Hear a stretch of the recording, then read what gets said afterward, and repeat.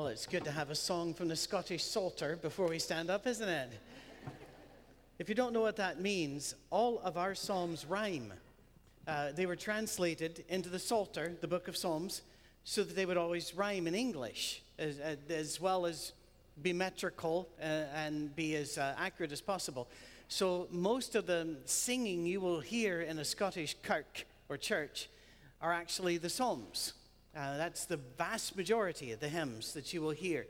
So that's kind of nice, and you didn't need to know that. But here's the point. The Lord is my shepherd. Why did that come from the Scottish Psalter? Because we have a lot of sheep. We have a lot of sheep. If you remember, the first animal cloned was Dolly, a sheep, in Edinburgh, Scotland. I remember when I got the news. They said, we've cloned an animal and made a new one. I said, what a sheep? Oh, good. More sheep. We were running a bit low there for a second, but you've saved us now. When God says, the Lord is my shepherd, it doesn't mean much to some of us. We have this vague picture of, a glowing Jesus holding a lamb, or perhaps walking forward and there's a flock down there, and we get kind of the point. But we're going to talk about Jesus as the good shepherd today. We're going to be going through John chapter 10. We'll be reading it in sections as we go through, but we got to do some time travel first. We need to get where Jesus was at this. In Psalm 23, which you just sang, it was a different culture, but it was also written by a different perspective. In Psalm 23, it is the sheep praising the shepherd. In John chapter 10, it is the shepherd speaking of the sheep. And so you can get both ends there. You get the bookends with the song you sang, and then John chapter 10. But John chapter 10 itself is not in isolation. It comes after a long series of conflicts between Jesus and the religious leaders of the day. Let me stress this next point. Religious leaders have always had a problem with Jesus. Not just 2,000 years ago. Not just in the lead up to John chapter 10. They still have a problem with Jesus. And that's why they cover him up with many rituals, with many rules. Why they go to Paul, an inspired apostle who wrote inspired literature. But they focus so hard on Paul that they don't see Jesus except through a glass darkly, to use one of Paul's own phrases. Whereas Jesus is to be front and center. That's so hard for religious leaders. For it doesn't let anybody have power or glory. It gives it all to him. Jesus had been accused and called names.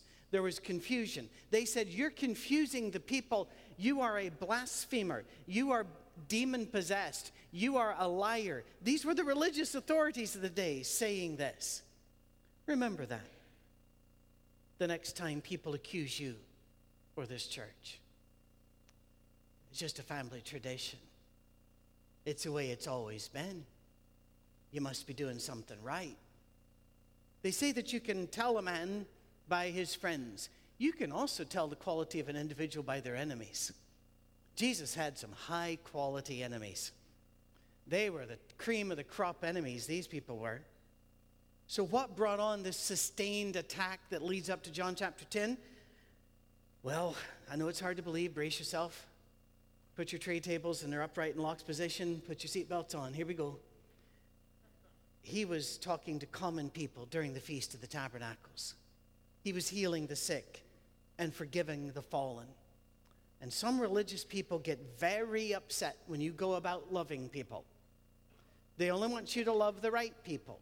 The right people being defined as people who look very much like them. When Jesus went about loving everybody, that was just not religious enough to them. And so the Pharisees attacked him again and again, leaving Jesus to declare at the end of chapter 9 that they were blind, steeped in selfish self-righteousness. He said, all of your religiosity, he didn't use that word, but he used a longer paragraph, I'm distilling it. All of your religiosity isn't doing you a bit of good. Now, that's nervy, isn't it? To look at the religious leaders of the day and say, you see all this? You see all that you're doing? Not helping. It's not doing anybody any good. I tell you often not to be afraid, and I do a large number and growing of seminars for military and law enforcement and international law enforcement and the like. And this week I did another seminar for hours and hours on the science of fear and why we cannot fear and how we can move that about, and working with people with PTSD and the like. I have a whole other life you don't get to see, and that's fine. You don't need to. But my grandson, aged 7, looked at me a few months ago and he said, "Granda, why aren't you ever afraid of anything?" And I looked at him and I said, "You want the full answer? Because I used to be. And it didn't help. It didn't fix anything. Being afraid doesn't fix things." I remember 9/11, and I remember knowing my son's over here, my daughter's over here, they're both in school. I can't get to my daughter. She's all the way over in Nashville, this weird city so far away that I can't get to it. I was on the coast of South Carolina. My son was closer by. We all arrive at my house, and people are calling, and people are showing up, and their response is basically, we're afraid. We should be afraid. And my response was, that doesn't help you. Making the other person afraid can help you, but you being afraid doesn't help anybody. Jesus wasn't afraid. Had he been afraid, had he been cautious, had he been, in modern parlance, politically correct, although I think we can overdo that, we should be nice to people, he wouldn't have been able to say things. But he looks at them and goes, "You're doing no good at all. Let me tell you what good is." And he launches into John chapter 10. Let's look at the first 6 verses. "Very truly, I tell you, Pharisees," by the way, that "verily, verily" in the old King James Version, this is another way of just saying, bank on it. This is absolutely true. I aver by my life that this is true. "I tell you, Pharisees, anyone who does not enter the sheep pen by," why are we talking about sheep? Well, we'll get there. "By the gate, but climbs in by some other way is a thief and a robber. The one who enters by the gate is a shepherd of the sheep. The gatekeeper opens the gate for him, and the sheep listen to his voice. He calls his own sheep by name and leads them out. When he's brought out all his own, he goes on ahead of them, and his sheep follow him because they know his voice. But they will never follow a stranger. In fact, they will run away from him because they do not recognize a stranger's voice." Jesus used this figure of speech, but the Pharisees did not understand what he was telling them. Okay, what was he telling them? The sheepfold was generally a rock enclosure. And I say generally because they did make some with sticks and they did make some with mud, but mainly a rock enclosure. You'd stack the stone, very much like stacked stone fences in Tennessee. And you'd take it all the way around and there'd be one opening. You'd bring the sheep in. That's their safe place. The shepherd would sleep at the gate, or his workers would. He was the one responsible for the sheep. Now, if you climbed in over the wall, everybody knew that was a de facto, that's a bad guy, because you're not allowed to climb on over the wall. And the sheep know it too. If you've ever seen sheep and thought, "Oh, look how beautiful and soft and fluffy they are. I would like to hug one." Don't. First of all, they're hard to catch, and it doesn't do them any good. You can kill them by chasing them. Second, they stink. Third, highly greasy, very greasy. I know they look fluffy, not fluffy. Have you heard of lanolin, the stuff sometimes in lotions? That's all over them, and it doesn't smell like lotion. So the rest of your day, you're going to be walking around going, "Ah." And so Jesus here is saying, if you come over, they're going to run from you, but they know the one whose voice is their shepherd. He was saying, all these common folk are coming here because they hear my voice. They know who I am. You know, once we're in a sheepfold, we're a family. Red and yellow, black and white. We're family. But the only way we can stay us is to stay with each other. One of the problems with the sheep is that you will never see a sheep as a contestant on Jeopardy. They're not terribly bright. And therefore, they get distracted. You will never see a sheep trained to walk a tightrope. Why? Too distracted. It's kind of like, look, something shiny. Thump. It's a muffled thump because they're fluffy. But the point is, they leave a greasy mark. The point is, and there's a point to this, sheep tend to wander. And so Jesus is saying, stay with each other. Stay with each other. The Bible speaks a lot about staying with each other. Do not be unequally yoked. Do not forsake the assembly of the gathering. There's a reason we need to be together. The hottest coal on the planet will go cold and dark if it's removed from the other coals. The hottest lava flow from the hottest volcano on the planet goes dark and cold and hard once it's removed from the source. We have to stay with each other. We have to be with each other. We have to keep in the flock. When we're in the fold, by the way, there's something about a sheepfold you need to know. It doesn't have a top. It's not a barn. The sheep in the sheepfold are still exposed to the elements, and you will still have your 9/11s.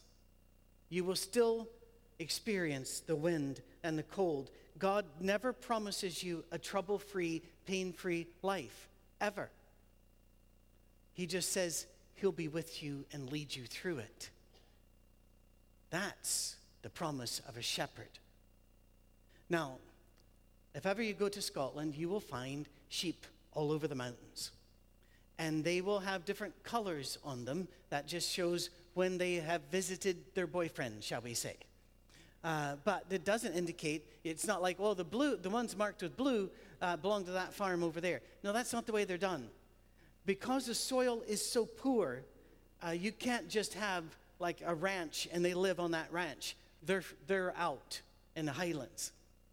And so then the shepherds at a certain time of year go off there and they start calling their call, and their sheep will go to them. You don't round up sheep. Sheep go where they are called by the right voice. They will not go to any other voice. In fact, some sheep, they've done studies on this, sheep actually recognize the sound of the motor on the Land Rover of a particular farmer. So when that one drives, those sheep go over there. It's like listening to a tractor. Oh, that's our tractor. And they will do everything they can to get to that shepherd. And so we know his voice. He is our community. And that voice needs to be the only voice we're listening to. No saviors from anywhere else. Next month, I'm going up to do another seminar with police. And as I do so, it's going to be up in northern Michigan again. People like to do that because the Canadians can get there too, and without letting them too much into the country. So they're maple syrup. They're sticky. So we keep them there.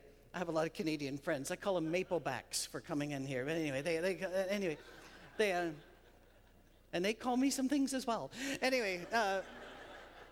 I'll stop at my son's house for a day before, and then maybe a day on the way back. He has a border collie, and it's a sweet, intelligent, good dog who is absolutely not impressed by me because I'm not him. Now, it'll play with me a little bit, not much. And if I say, come here, lady, it'll look at me and, nah, because I'm not him. If I was him, listen to every word. He walks in, boom, attention, focus, radar. Me, doesn't care. And that's the way it should be. We used to raise border collies. We know how these wee beasties work. And I always loved them. You can do anything you want to, but they're only going to listen to their master. We need to be his sheep, his border collies, only listening to that voice. That's why I stress, read the Gospels over and over and over. That's why I stress, learn the names of Jesus in Scripture, even if it takes us a year to preach through them. Don't get bored with it. You've got to learn how to focus on the right thing. Because when a time of danger comes, you're going to need to know what to listen to. I was doing some target shooting with a bunch of friends years ago, and one of the friends beside me said, can you take that apart and put it back together in 30 seconds? I said, no. And he looked at me, he's a little surprised. He goes, why not? I said, never needed to. I only shoot paper, and rarely has paper rallied and then attacked. Got me on my flank. You know, I'm sorry, we're British. We don't even hunt. You know, only the rich English people get to hunt. You know, and they're running around the Highlands with a shotgun. Ho, ho, ho, ho. You know, you're going, okay. The only job we had was to hold the deer. You know, come on, shoot. And that's how we lost Hamish. But at there's a point. I watched these guys as they then did a contest who could break it down and put it back together. It was amazing. But I didn't ask the stupid question, how'd you learn to do that, or why'd you learn to do it? I know why. Because they aren't like me. They're combat guys. And they might need to do this. They did it until it was natural. We need to focus on Jesus until that's our go-to. That's our emergency. If we have a question, that's where we go to. We support Jesus and we speak like Jesus. We listen to Jesus. That's our focus. Well, if you're not willing to be led by him, you're not his sheep. Jesus is not interested in only being your Savior. He wants to be your Lord, your shepherd. And that should change the way we do things. Let me step into something which is to help you for next week, but also to remind you of something. This is a church that welcomes the voice of women. And I think Kelsey did a fantastic job today. Did she not? She did.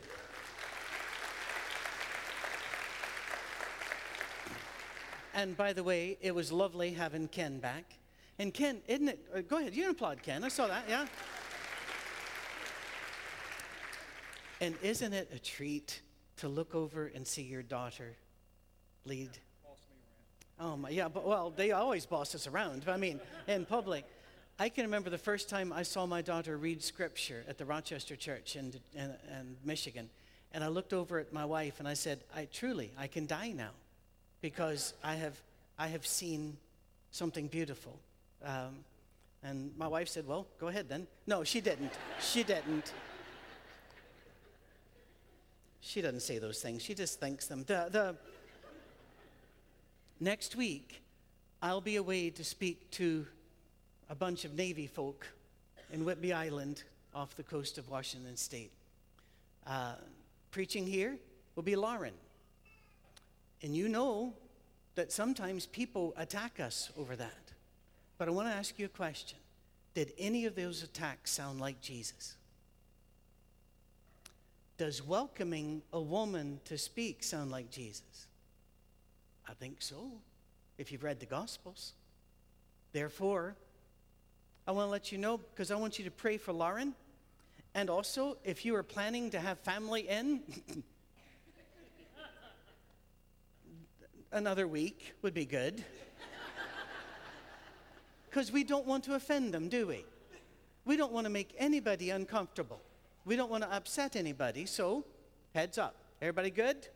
We're good, and we're family. This is our sheepfold. We're happy. All right, moving on. Remember how many times Jesus said, and we hear elsewhere in Scripture, he who has ears to hear, let them hear. Who are you listening to? Who are you listening to? He also said, not everybody who says, Lord, Lord, will enter the gates of heaven, but those who do the will of my Father. Who are you following? Who are you looking like? There's another thing about shepherds, and I love the shepherds of this congregation because they get this. You cannot, I've brought this up a while ago, you cannot drive sheep. You can't. You have to get out in front and lead. So what does God call those that have oversight in a congregation? Shepherds. I've been in churches, some of you as well, where the elders drove the agenda and drove the this and drove the that, and those churches never went anywhere or did well. But the shepherds who get out in front and by their life they lead you, those churches will prosper. So this week also pray for your shepherds, because a shepherd brings you to a place because they go ahead of you in mission, in love, in service, forgiveness, grace, truth, and says, just follow me. By the way, when you get to the sheepfold, we rest, we reorganize, we encourage each other, and then we follow the shepherd right back out into the dark world again. Because our shepherd's with us, will be all right. Next passage in John chapter 10. Therefore Jesus said, very truly, once again, these are words of the Lord, I am the gate. I am the gate. It's a singular thing for the sheep. All who have come before me are thieves and robbers, but the sheep have not listened to them. I am the gate. Whoever enters through me will be saved. They will come in and go out and find pasture. The thief comes only to steal and kill and destroy. I have come that they might have life and have it to the full. Look at every religious despot, every false messiah. What was the result? Pain, conflagration, family breakup, hurt. Jesus goes into a place, what do we find? Ending slavery, ending anger, ending of war, love. He says, follow me. You listen to me. But he keeps saying, I am the gate. I think of the man healed of blindness. He heard Jesus' voice and cried out, Son of David, have mercy on me. Mary at the graveside, when she thought Jesus was gone, heard his voice when he said, Mary. And she recognized him. What beauty is this? They knew the voice. While others held positions of religious authority, Jesus had the voice of God. Jesus is the gate. And I'm sorry, I really am. Because I would love just to say, oh, it doesn't matter. But all roads do not lead to heaven. And all religions are not the same. And if we have to say it, we will say it. And they're trying not hard to caricaturize any other religion. But Muhammad and Allah require that your sons die for him. Our God sent his son to die for you. This is not the same religion. This is not the same gate. Buddha deserted his family and they starved to death. His children starved to death because he wanted to find wisdom and he gathered others to do the same. Jesus said, you take care of your family, you love them, you raise them in the nurture and admonition of the Lord, and you care for your elderly parents. Jesus is not the same as the others. We could go on, but through Jesus, only through Jesus, the scripture says, do we receive the blessings of God. Through Jesus, we have peace with God. Through Jesus, we're justified. Through Jesus, we're forgiven of our sins, our faults, our failures. Through Jesus, we're accepted into God's family. Through Jesus, we're set free from slavery and sin. Through Jesus, we have eternal life. And through Jesus, we can sing songs today to God, and he hears them from, as one song said, his bride. Others, his children. Notice it's through Jesus we get all of this, not through perfection, not through our religious ritual, not because we have the right name outside of a building, not because we figured out a religious system which makes God happy and unlocks the blessings. No, it's through a person. It's a person. Told you before, my dad didn't meet Cammie until, 2 days before the wedding, I think it was? Something like that. And back in those days, you actually got to go and meet people as they got off the plane. And so we were all standing there, and she's really nervous. I'm kind of nervous too. Not because of Dad's reaction to her. I'm more afraid of how she's going to react once she gets to know him. And if she knows anything about heredity, we're in trouble. He comes off the plane, doesn't even look at me, and immediately walks up to her and hugs her and tells her he loves her. Now, was that a lie? No. He had chosen to love her regardless of what she looked like. He'd not seen a picture. Regardless of who she was. Because of his son. God has chosen to love us because of his son. Not because of how we look, how we sing, what we look like, and the name on the building. And we've got to remember this. Next passage. I'm the good shepherd. You getting a theme here? The good shepherd lays down his life for the sheep. The hired hand is not the shepherd and does not own the sheep. So when he sees the wolf coming, he abandons the sheep and runs away. Then the wolf attacks the flock and scatters it. The man runs away because he's a hired hand. He cares nothing for the sheep. I'm the good shepherd. I know my sheep and my sheep know me. Just as my Father knows me and I know the Father, I lay down my life for the sheep. And I have other sheep. I have other sheep that are not of this sheep pen. I must bring them too. He doesn't just love the Jews, he loves others. That to them was nearly blasphemy. He doesn't just love us, he has other sheep in this area. They too will listen to my voice, and there shall, can we move it? There's not, I can't see the last bit of it. Oh look, I get more screen here. There shall be one flock and one shepherd. What we're trying to do on the 25th of September is start in reality here. One flock, one shepherd, reconciliation, peace. Listen to me carefully, church. I have zero interest in stealing a sheep from any other church in this community. There are way too many wild sheep out there to be caught first. Let's bring them to Jesus. And let's help other people bring them to Jesus. We got to quit fighting each other. I've not really seen sheep attack each other. I have the feeling it would be unimpressive.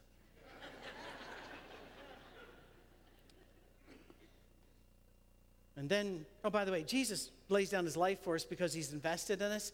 I worked in a prison that was my first job out of university, and that was a hard day because I quit at the end of it.